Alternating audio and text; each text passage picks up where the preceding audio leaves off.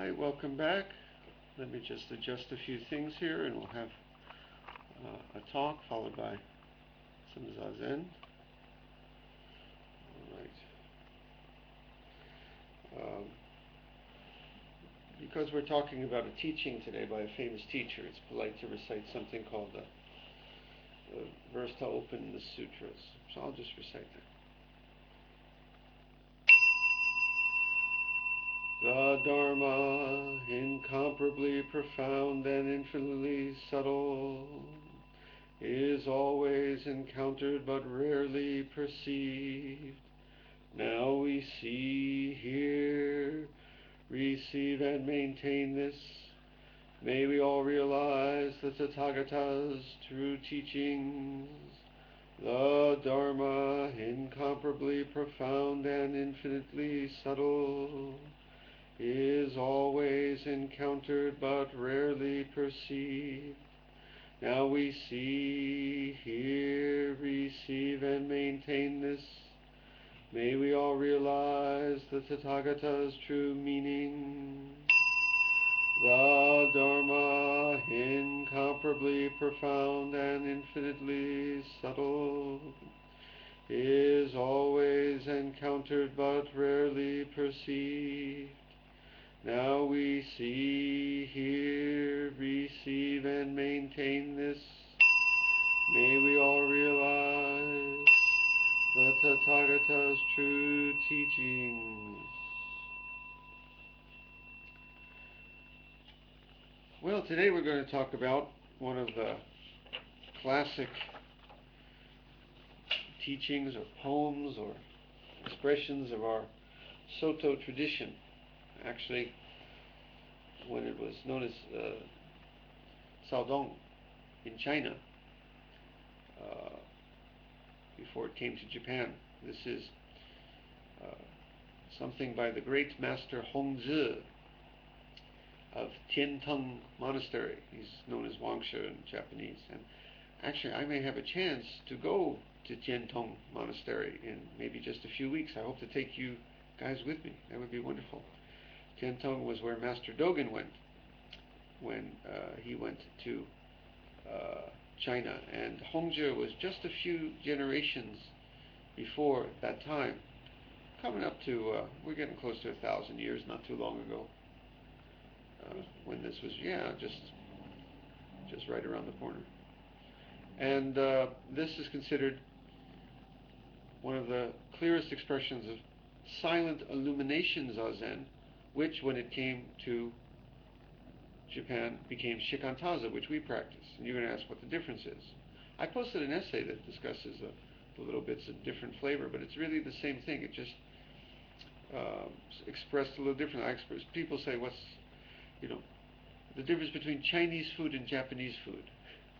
Sometimes Chinese writing or Chinese expressions of things, like Chinese food compared to Japanese food, a little more colorful, a little more spicy, many more ingredients, a little more poetic flavor to it. And Japanese expressions of things can be a little more shadows and light, like a Rembrandt painting. Subtle, not so colorful somehow, but a simple, quiet flavor. That's Japanese food compared to Chinese food.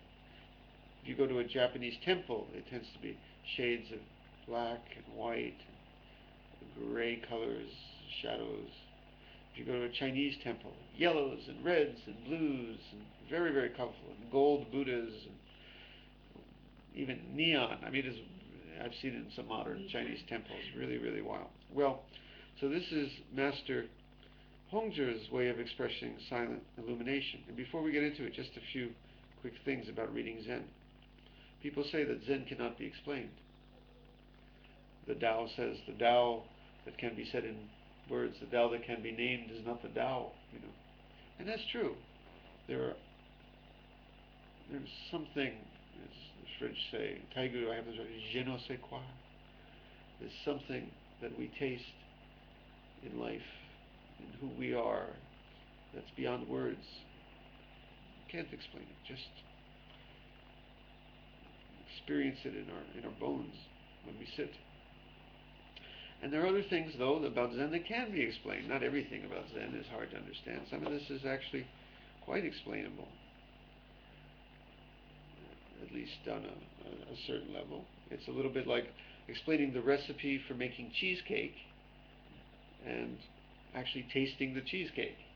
Well, there are some things about cheesecake you can't just put in words.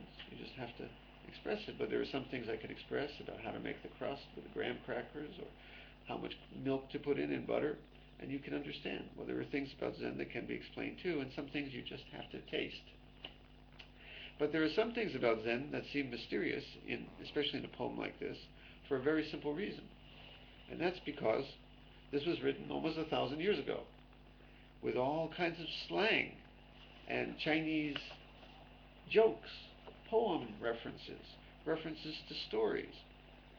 And sometimes the mysterious is mysterious because it's truly mysterious and beyond words. And sometimes the mysterious is mysterious because we just forgot what he's talking about. It's a little bit, in modern times, I like to say, if I used expressions like bling bling, talk to the hand, when the going gets tough, the tough get going, and expecting someone 1,000 years from now in Liberia to understand my Americanism slang. They might think, talk to the hand is the sound of one hand. That was cute, right? Talk to one hand, the sound of one hand. Okay.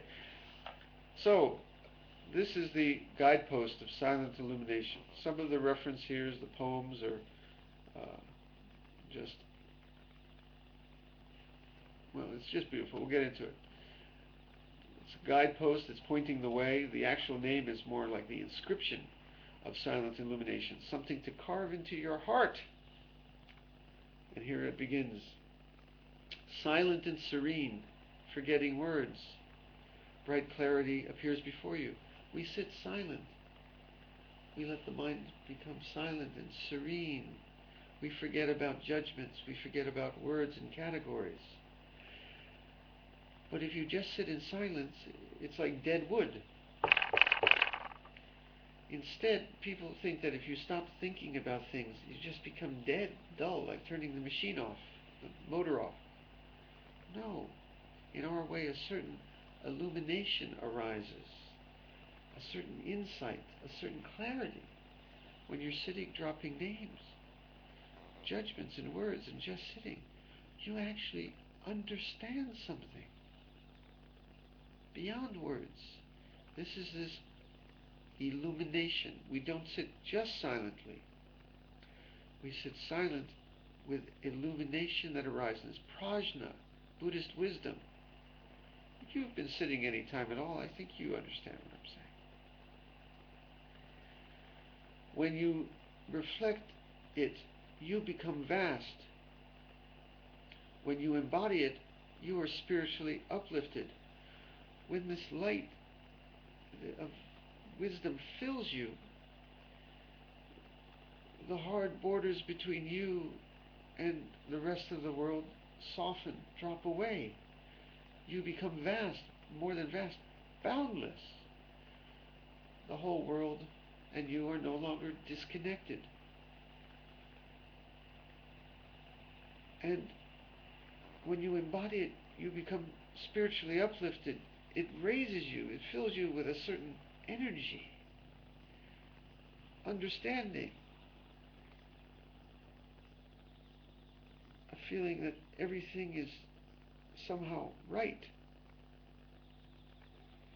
So we don't just sit silently. We're filled with this, I don't want to say boundless light. It sounds a little corny. It sounds a little new age to say that, but some certain understanding and wisdom is presented to us that we don't usually get in this day-to-day world that we smash and break to pieces with our minds. Spiritually solitary and shining. Inner illumination restores wonder. Sometimes we wake up and life seems gray. Sometimes life seems ugly. But somehow, when we sit like this, sitting still, alone yet together with all things, this light, this inner illumination, this prajna, restores the wonderful, wondrous wonder of just being alive, just this universe, just our being here. Dew in the moonlight, a river of stars, snow-covered pines, clouds enveloping the peak.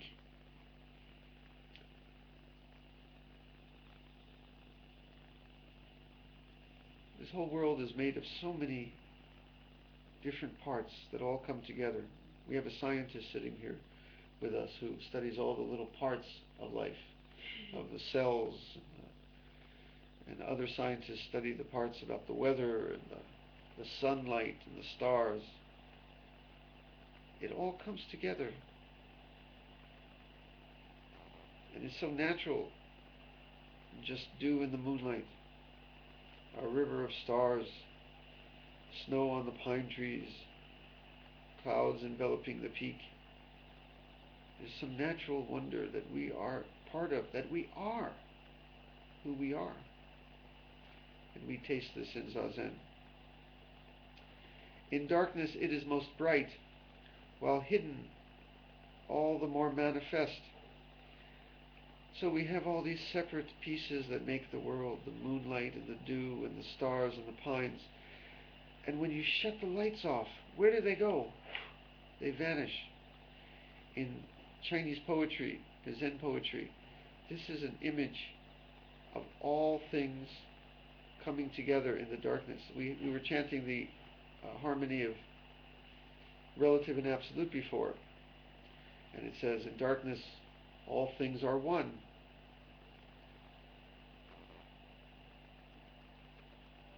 In the light, all things are shown to be separate, you and me, Gina and me and you. But when the lights go off, where does it all go? It all becomes one. So darkness in Chinese poetry is a symbol of things coming together. There's darkness and light, but do not think of it as light. Not one, not two. Separate, but not apart. That's what this poem is about too. So it says, the crane dreams in the wintry mist. This is another image from Chinese Chan poetry. A white crane standing in the snow. You know? So the white crane is standing in the snow, and it vanishes, white on white. But yet, it's a separate crane in the snow, maybe basically made out by the silhouette, but yet it vanishes, white on white. This is trying to convey too this harmony of unity and separation, that we appear to be apart from all things. The crane is apart from the snow, yet white on white, or when the lights are turned out, all is one. The autumn waters flow far in the distance. The crane is in the wintry snow, but it's dreaming. That is you and me dreaming with a head filled of thoughts that creates separation. And another image, imagine a river. This is life. The river comes from somewhere. We don't know where. The river flows off to the future. We don't know where. But here we are. I sometimes say, in our little boat in a river, we were born here with an oar in our hands.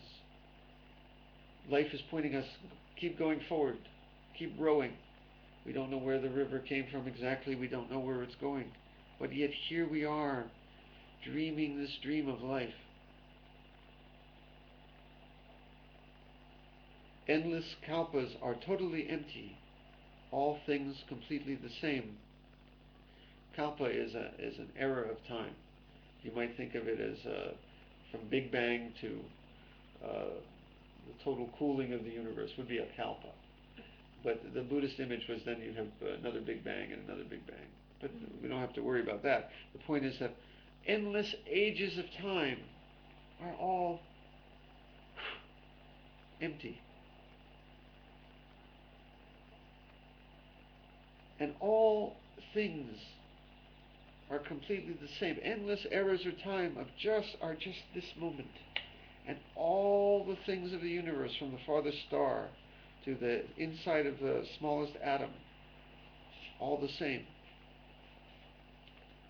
This is what is revealed through silent illumination. When wonder exists in serenity, all achievement is forgotten in illumination. There's nowhere in need of going. There's nothing in need of achieving.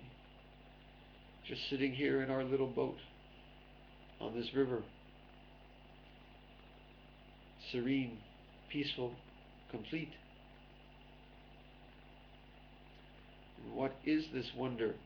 It is alertly means we're not sleeping. We're alert.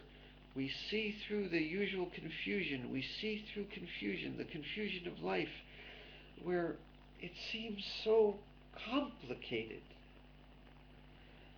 so sometimes disappointing, so scary, sometimes so beautiful, so wonderful. But a million things going on, like last time I described the storms that storm in your mind. Suddenly when you're sitting still and serene, and this simple light of prajna fills you, all the confusion becomes clear. We see through the confusion. Life is still complex, but somehow we see through it. Time is still passing, but somehow we see through it. We still feel like separate individuals, named me or named you, but somehow we see through it to some greater unity. This is the way of silent illumination and the origin of subtle radiance. Vision penetrating into subtle radiance is weaving gold on a jade bloom. We weave this life, we weave this image of how we experience life right here with our mind. And you can make an ugly pattern, or you can make a very complicated and tangled pattern, or you can make something simple and beautiful here. When this radiance fills us, it's as if weaving a brocade of gold. Upright and inclined yield to each other. Light and dark are interdependent. These are code words for what we were chanting about before, the absolute and the relative. The upright is the absolute, where all the divisions, all the separations, all the frictions, all the names, all the categories are dropped away into some harmony, some unity, some wholeness. And the inclined is this world of things. You, me, this, that, bell, light, star, tree. The same with light and dark. As I said, the light is when we see all the separate things. When the lights are on, and when it's dark, they all vanish into this wholeness, this unity. Well, it doesn't say that one is right and one is wrong. Notice what it says. They yield to each other. They're interdependent. We need to see this world as separate things. But if you do that, you're partially blind. Also learn to taste this life for the wholeness it is. Also learn to see, for all the noise and separation, also learn to see this quiet, the stillness. But they're both right. They're actually both the same at once when we can taste the silent illumination. Not depending on sense, faculty, and object. At the right time they interact. When the senses are quiet, when they stop seeing things. The things are there, but they merge together. I don't know, you see a cell you're studying, but yet you see mitochondria, and you see the cell wall, and you see what's the stuff in the cell? Cytoplasm? The cytoplasm. So you see all the parts. But yet, if you look at it another way, it's just this harmonious whole called a cell. Right? And the cells come together as a harmonious whole which form our body. Sometimes, unfortunately, maybe cancer too. But in our practice here, we don't get lost in the parts. We see the whole. The whole is also part of you and is you. So drink the medicine of good views. Beat the poison-smeared drum. More Chinese poetic imagery. But this is the medicine that cures our seeing life always as divided, good and bad, ugly and beautiful. This is the medicine that lets us see through that. And beating the poison-smeared drum, it's just another way of saying this is a very, very powerful practice. When they interact, killing and giving life are up to you. This is another thing. We even divide the world into life and death. Things are born, things exist for a while and fade away. But even in this wholeness, it's so whole that we see that even though things come and go, there's something beyond life and death. Like the waves on the sea, the wave comes, the wave goes, but the sea remains. So even in this practice, we see that, in a sense, you're making categories of life and death, of being born and destroyed, is even here. It's up to you. Through the gate, the self emerges and branches bear fruit. On the tree, fruit comes, fruit goes. Flowers appear, flowers fall. Leaves come, leaves go. This is actually where the tree leaf name comes from. And you're one of the fruits who was born on this beautiful tree. But you're also just the tree. You're also the wholeness of it all. Only silence is the supreme truth. We can't really talk about this. You have to taste it in the silence of our sitting, because if you talk about it with words, with categories, with descriptions, that's breaking the words in pieces. In the silence, in the dark, in the quiet, it all comes together. And only illumination then is the universal response that answers the great question. Responding without falling into achievement. It's not a matter, again, of having to get something to discover. We sit still.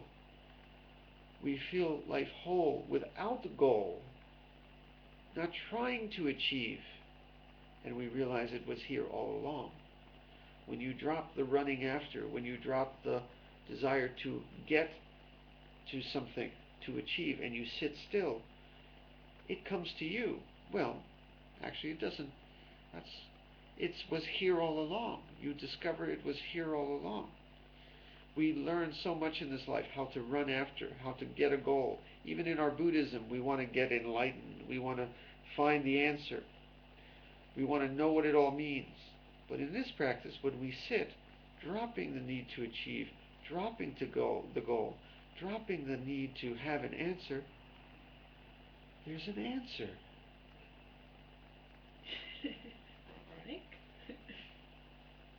It speaks without involving listeners. It's something spoken, a teaching given that is so whole, so complete, that there's no speaker and no separate person to hear it. Because we always think there's a classroom with a teacher and a student listening. But this teaching of wholeness is so whole, there is no separate teacher. There is no separate student. The 10,000 forms majestically glisten and expound the Dharma. In this wholeness, it's not as if the separate things vanish, this lovely world. I'm glad it doesn't vanish. I'd like to live in it. I like to be me. I like to be you. The mountains, the stars, the trees, they're still there. But now each one of them is the teacher. Each one of them is singing the song of wholeness. Each one is dancing this dance of wholeness. All objects certify it. Everyone in dialogue, everyone playing its part, dialoguing and certifying. They respond appropriately to each other. What's the image? They're all dancing together, supporting each other, merging into each other. They're all teaching these teachings of wholeness. All the separate things in the world are part of this dance. Now, be careful though. If illumination neglects serenity, then aggressiveness appears.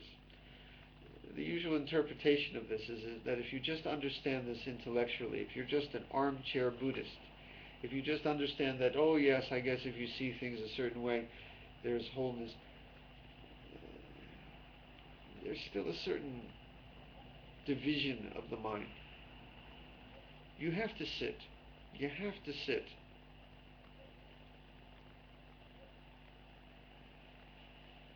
And then you realize that all things are engaged in this great dance. Certifying and dialoguing, they respond to each other appropriately. But if you just sit in quiet, in stillness, like a dead rock, a dead piece of wood, without this light that I'm talking about, this light of wisdom and prajna that makes all things clear, without that, then it just becomes murky sitting. You might as well take a nap. You might as well doze off. You probably will. But when silent illumination is fulfilled, the lotus blossoms, the dreamer awakens. We say the lotus blossoms in the mud. It's a symbol for the Buddhist teachings that arise amid the dirty mud of the world. But you know, here the flower arises and illuminates the mud too.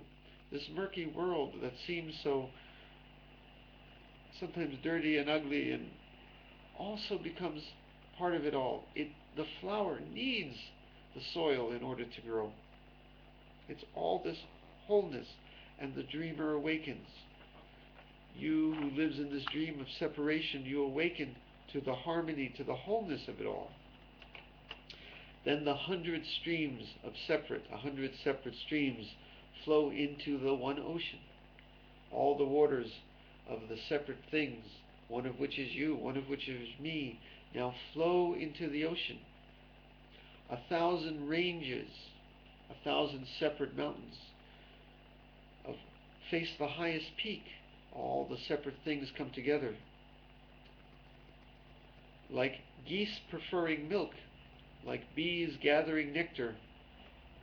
I think this means this is a Chinese poetic reference to just things, it's the natural way things are.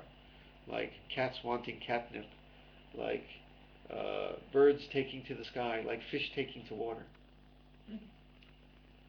When silent illumination reaches the ultimate, I offer my teaching. The teaching of silent illumination penetrates from the highest down to the foundation, from the farthest star down to the smallest atom.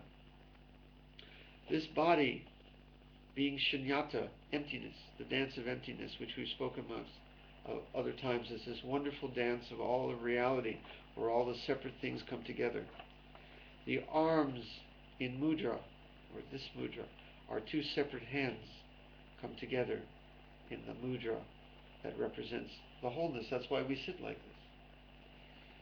The separate comes together into the whole. From beginning to end, the changing appearances and 10,000 differences share one pattern, the same thing. The 10,000 things, all the changing appearances of light, all the divisions come together into one pattern, this wonderful cloth we weave. Mr. Ho offered jade to the emperor.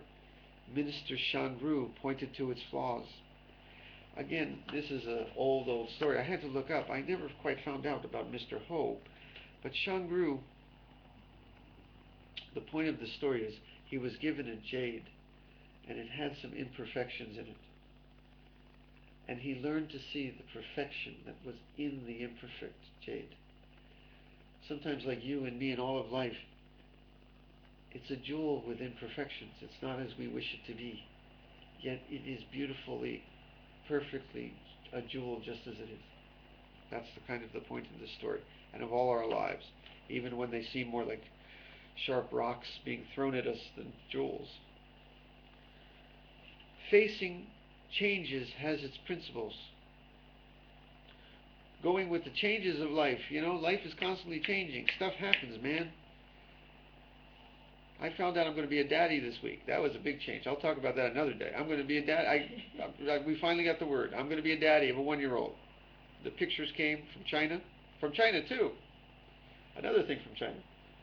But that's another story. So you go with the changes, big changes. My life is not the same as it was 2 days ago. But the great function is without striving. Don't strive. Let it be. Go with the flow. You are the flow. Both at once. It's going to be a lot of hard work to be the father to a child. Stuff I got to do. Diapers to be put on. Food to be put on the table. A lot of stuff.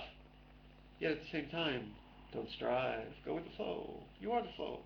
That's our perspective, doing both at once. The ruler stays in his kingdom. The general goes beyond the frontiers. For the moment, let's just take this way. We are on the cushion, sitting, the ruler in our kingdom. We can taste the silence, the stillness. But when we go out, like a general riding out of our house into life, take it with you. It's there too, just as much.